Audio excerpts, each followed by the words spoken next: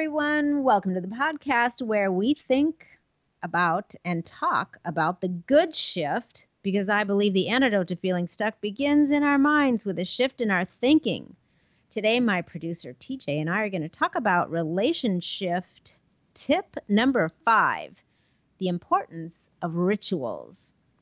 I just think it's really important to have rituals in your marriage or your serious relationship. I mean, we've always had relationships throughout our, rituals throughout our relationship. And we're going on, like next weekend is going to be, number 35, anniversary number 35 coming up on August 3rd.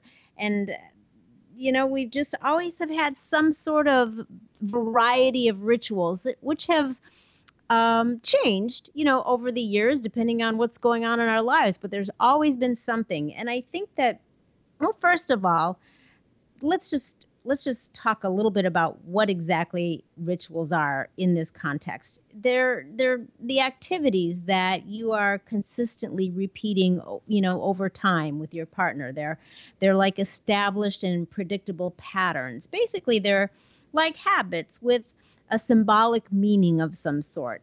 And they can be a way of consistently spending quality time together and of acknowledging special little things that you do that are just your things.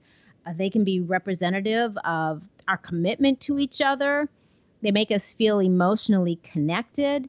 I think that they're part of the structure of the protective cocoon around your relationship. And you may remember I touched a little bit about what cocooning is I believe it was tip number 1, episode 40. So if you missed that, check that out. But they're part of that whole structure. And because rituals are patterns, they're familiar, and we like familiarity. Comfortable, positive, or fun rituals make us feel safe and sound. Because of this reason, by the way, they're also very important for children. A little side note real quick about kids. If you have kids, just know that when there's any degree of chaos or disorder in the household, then kids don't feel safe. So positive rituals in the form of like family routines and rules creates a sense of order and certainty, which promotes a sense of safety, which is obviously how we want our kids to feel and how they should feel. So anyway, whether or not you have kids, rituals can be awesome building blocks and support systems in any relationship. TJ, do you and your wife have rituals, or do you have family rituals that you guys employ? I think that question is like asking a human being if they breathe or not, because we're creatures of habit, and therefore we create rituals and we get into things. And sometimes I think it can be a bad thing, but also I think rituals and sort of frequency and in the ways that we do things are kind of like the building blocks of life and sort of the glue that holds our life together. Like when it comes to celebrating holidays a certain way, I know where I am on the 4th of July every year. We have family friends that we always get together with, and it's something that I look forward to. And yeah, maybe my 4th of July of 2017 is identical to 2018 and identical to 2019, but it's comfortable to me. It's familiar. And I think that while sometimes those sort of rituals can maybe make one feel complacent in life, it's also something that provides like structure and makes me feel good. So I think, rituals cut both ways. I think that they're really good sometimes, Lori, and sometimes I think that we kind of get stuck in our ways, and complacency is good until it's not. Totally. Yeah, I agree. I think that, and we'll talk about that in a couple minutes. There's definitely a time when there are certain rituals or traditions have to change. They have to sometimes grow along with you. And then there's certain ones, like you mentioned holidays, that you just never want them to change because they're so good and, they are symbolic of, for most of us, family time and, just celebrating those things together. But like for couples, I think there are certain things that, I know like we have things that we have always done together. And they're not necessarily anything super unusual, but I mean, Eric brings me, he's usually up first. So he brings me coffee in bed almost every single morning. He and Nikki come and wake me up because they're always up before like the sun. And I like to at least wait until it's light out. So they bring me coffee in bed every morning, which I think is just so delightful to have that, just that little tiny, reaching out and thinking of me in that way. And, we used to have a ritual, and this is one of our rituals that changed. We used to have a ritual where every single night when it was time to just wind down from the day and we were going to watch, a favorite show, which is another ritual. We only have certain shows that we watch together.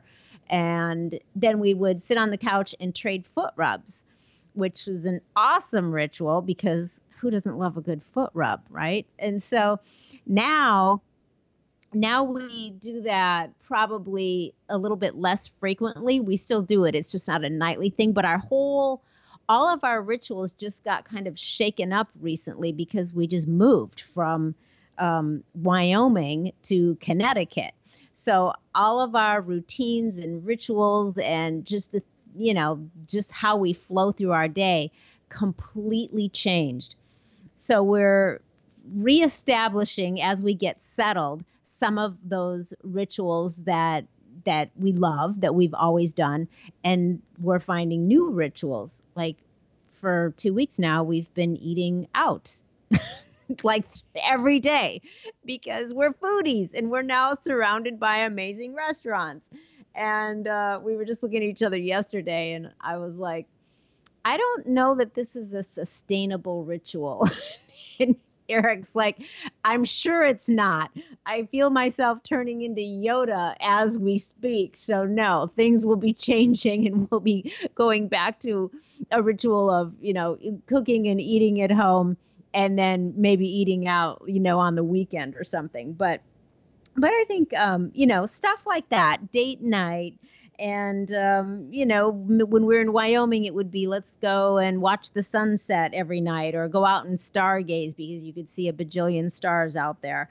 So things like that, that you do together as a couple that just are your special thing. Do you and your wife have any of those things that are just for the two of you? 100%. I'm a big fan of late night walks. So if we have the ability to maybe have a date night and we get home and it's maybe not quite time to relieve the babysitter, I like to park the car in the driveway and go for a 45-minute stroll around the neighborhood, which at times can be dangerous. We have a pack of very aggressive coyotes. But, we grab the walking stick, a golf club, whatever, and Yeah. go for a little stroll. And that's how we normally end our date nights, which if you took away that walk from our date night, it could be the best date ever. I would feel empty inside. I don't know why. Maybe that sounds silly, but Yeah. that's just how it works for me. It'd be like waking up on Christmas and not opening up presents and just having dinner instead. Right, right. Yeah, I think there's some things like that that you've just been doing for so long and you love so much that you would feel weird if you had to stop doing it. I get that too. We used to do the same thing in Arizona, and we had coyotes around there, a lot of coyotes as well. So I get that. It's more of an adventure. It's Who like an knows? Yeah. adventurous stroll. You never know. Take away the coyotes, maybe I don't even want to go for a walk anymore. Maybe that's my living on the edge, Right, right. Kind of takes a little bit of the thrill out of it, knowing that there could be trouble. Right. Maybe I'm like secretly hoping there's trouble, but not I really. think you are. I think you're looking for that little bit of a challenge coming up, right? Yeah, And then I want to defend her, right? I want to defend her against the coyote that may or may not attack, which exactly, exactly. And you know what? That's funny you say that because one of my ritualistic things that I wanted to bring up is has to do with manners, which also includes chivalry. I think it's really important to be very ritualistic with manners. And I say that because I think that, a lot of times just basic manners sort of get lost as time goes by and people are with each other for a long time. And I just think that familiarity is not a license to drop politeness or to, to even be okay with rudeness. And I think that just manners and being polite. I mean, we still say constantly please and thank you to each other. I bless you every time somebody sneezes, and I think that chivalry is, that's a version of old-fashioned manners. And I was going to ask you if that is even still a thing anymore, or is it completely dead? But you just, kind of answered my question. Yeah, I think a lot of couples tend to lose some of that general politeness over the years. My wife, for whatever reason, she always holds the door for me. I don't know why, but I always pull her chair out for her. So it's kind of like a two-way street. My wife and I are very much into sort of breaking standards when it comes to chivalry, but still being polite and courteous. Like I said, she holds the door for me, which is usually the opposite.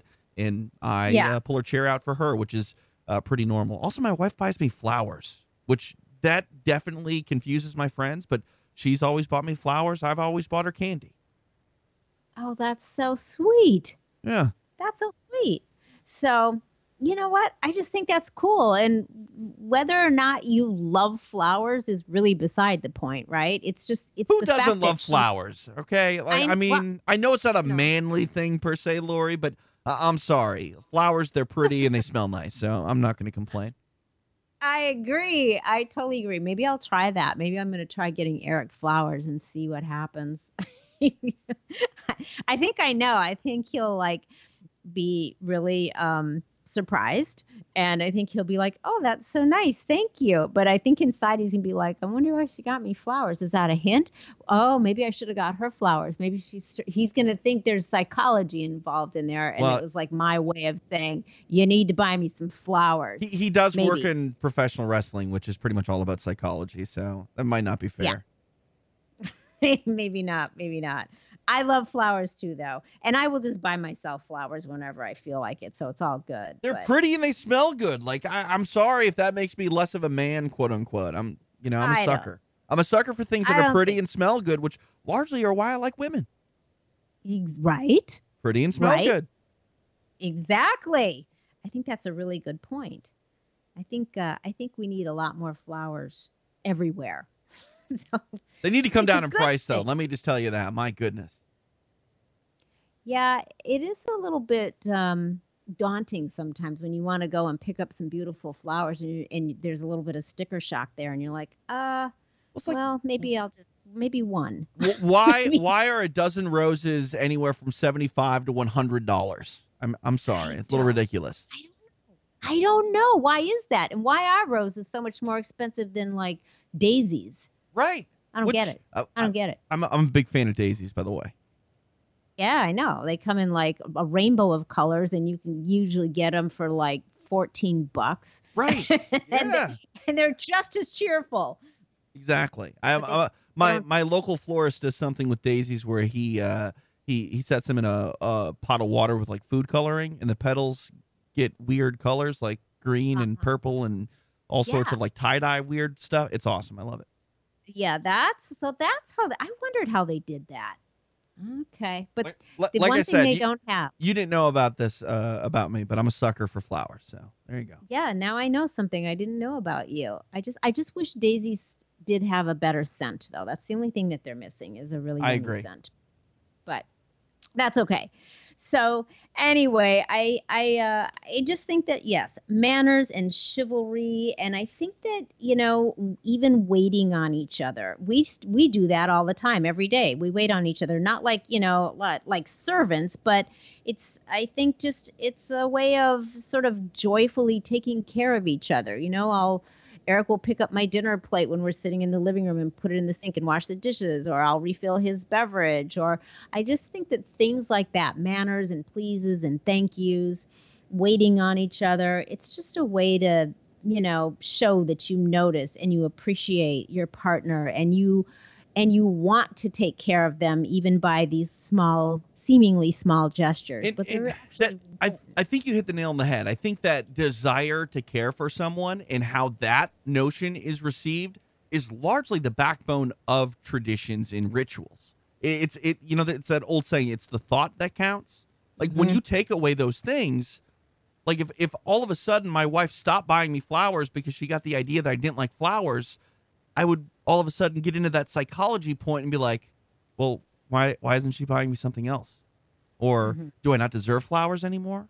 You know what I mean? Mhm. Like it's Right. things like that. And Is she that's mad at me? Right. right. And I think that's we talk about rituals sort of being the building blocks and the structure and the glue to our lives. Like even if you modify them a certain way, maybe not, necessary meaning to do so, you can sort of get in someone's head. And that's another thing that's, I think, bad if you don't have rituals or things like that. Mhm. Totally. We have this one, like, we have this little, I guess I would call it like an idiosyncratic ritual because it's really just this funny little thing that we do, which we don't need to do. It makes no sense, but we used to have a coffee maker that you couldn't tell by the design of the coffee maker if somebody had poured the water in the reservoir already to set it up. So a lot of times, we would set the coffee pot up at night so that in the morning, then you could just walk out and turn it on because we never hit the timer. So we just, whoever got up, turned it on.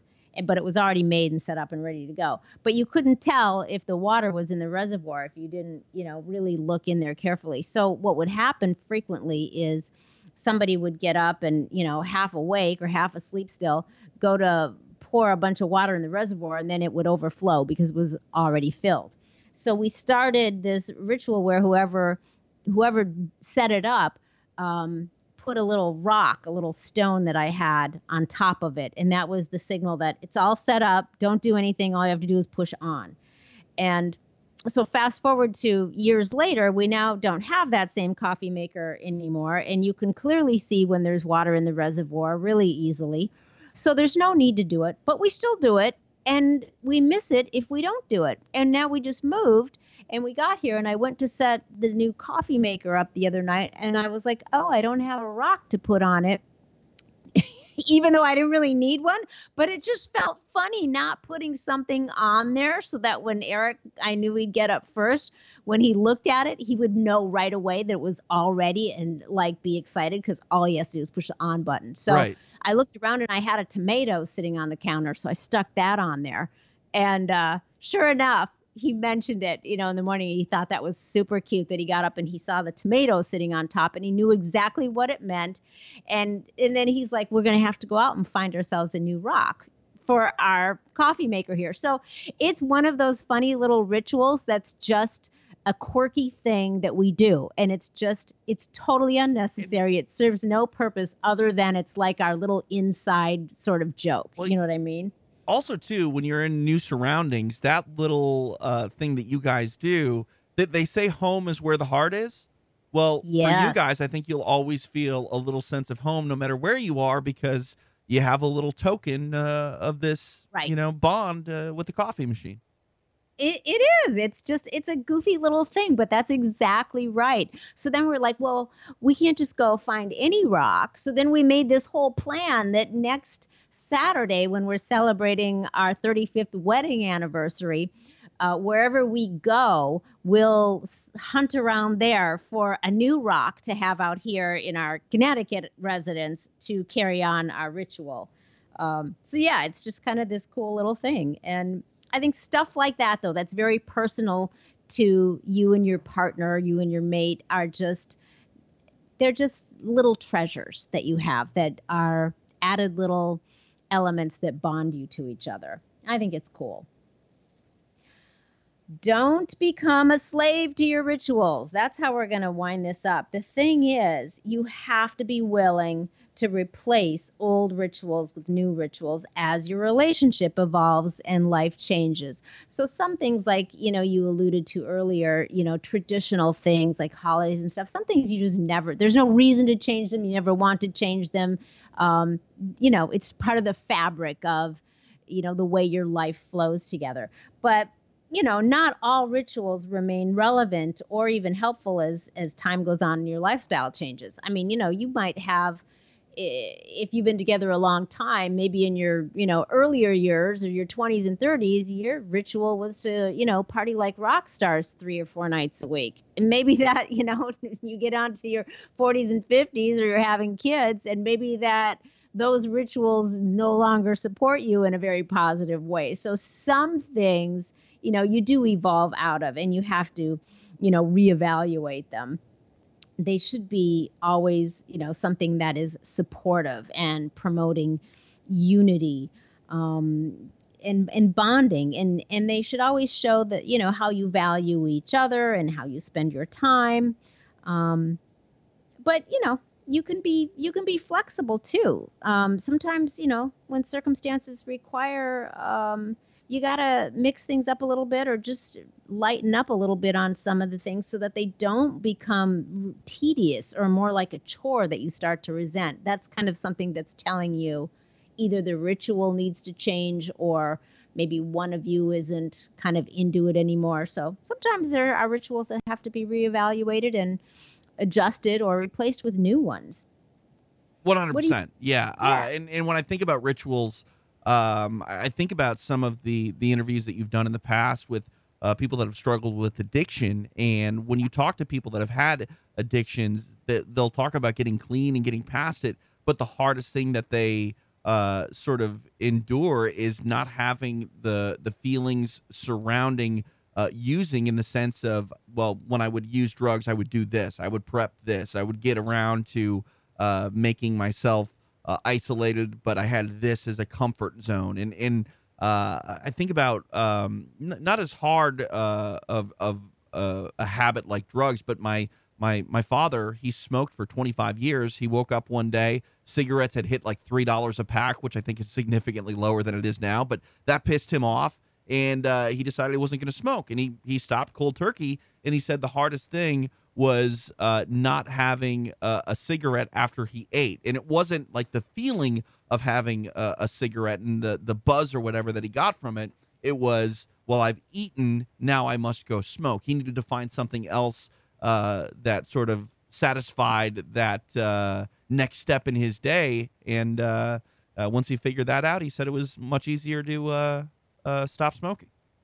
Yeah, because things like that are state changers. So the ritual of smoking, and I've my mother was a smoker as well, and just talking to her over the years and other people, part of that is, like you said, it's not necessarily always the smoking of the cigarette or the nicotine. It's not necessarily the addiction there, but it's the addiction to, this is a vehicle that a person is using to change their state. So like maybe people that take a 15-minute break at work, and the process is, now I leave, now I go outside, or I go over to this other area, which is my favorite spot. And then you have this whole way that you take out your cigarette, and the way that you handle it, and the way that you light it, and that first, inhale and long exhale, and that totally changes your state of mind, your state of being in the moment. So things like addictive substances are often they're used for state changers, and that becomes as big a part of the addiction as the substance itself. So it makes sense. So yeah, you have to find a more positive vehicle, or one that isn't harmful to you, in order to achieve that same goal of changing your state and moving from one state into the next state, or transitioning. You know what I mean? Right, 100%, which I think is why you see a lot of people that stop smoking or stop drinking, they end up taking on another vice. Sometimes it's if you no longer drink, maybe you smoke a lot more, or if you no longer smoke, you eat a lot more. I think, unfortunately, you give up one vice for another, but that's sort of telling it how the human mind works. You want something, and I think a lot of those sort of addictions, it's not necessarily the properties involved that are pulling on your not heartstrings, but they become rituals. It's because you're looking for something. It just so happens you end up finding something that is maybe negative for your health. If some people, I know a buddy of mine, he replaced smoking with running, which is the really big opposite of one another, doing something that's good for your lungs compared to something that's bad for your lungs. But every night after dinner, he goes for a 3-mile run, and that has replaced his smoking. Right, right. So he found a positive vehicle. Bravo. Yes. Yeah, absolutely. Yeah. I wish I had that ability, but, someday. I know, but you go out and you brave the coyotes, and I think that's cool too. So Exactly. Right. Yes. right, but yeah, I think just being willing to recognize that you may have some rituals. Look at the ones that support you. Maybe maybe it's time for some new ones, or maybe you haven't really even paid much attention and you don't really have any. But I just think that rituals really help support the health of your relationship. So anyone out there listening, if you're wondering about this, I invite you to talk to your partner about it, and ask what rituals that you may already have that he or she really, really loves, or let them know what you really enjoy, something that you guys do all the time together that is meaningful to you. If they don't know that, tell them. Or maybe you have to start throwing out some new ideas and creating some new rituals together. It's never too late to implement them, and they can actually really infuse your relationship with new energy and positive focus. So give it some thought, give it a try, and let me know what you think. So that's it today, you guys. Relationship tip number 5, creating rituals. Thank you for listening, everybody. And thanks for your input, TJ. As always, it was excellent. I'll always be here because I'm just full of shift. Right? That's why I love you. All right, you guys, I hope you love what you heard today. Be sure to subscribe and share your comments. And of course, I would love it if you would give me a rating. It makes my day so much brighter. If you're trying to make some shift happen in your life or your relationships, and you want to find out what private coaching with me is all about, just go ahead and connect with me on any of the social media platforms, or head on over to We'reTalkingShift.com or LoriBischoff.com. You will find me there.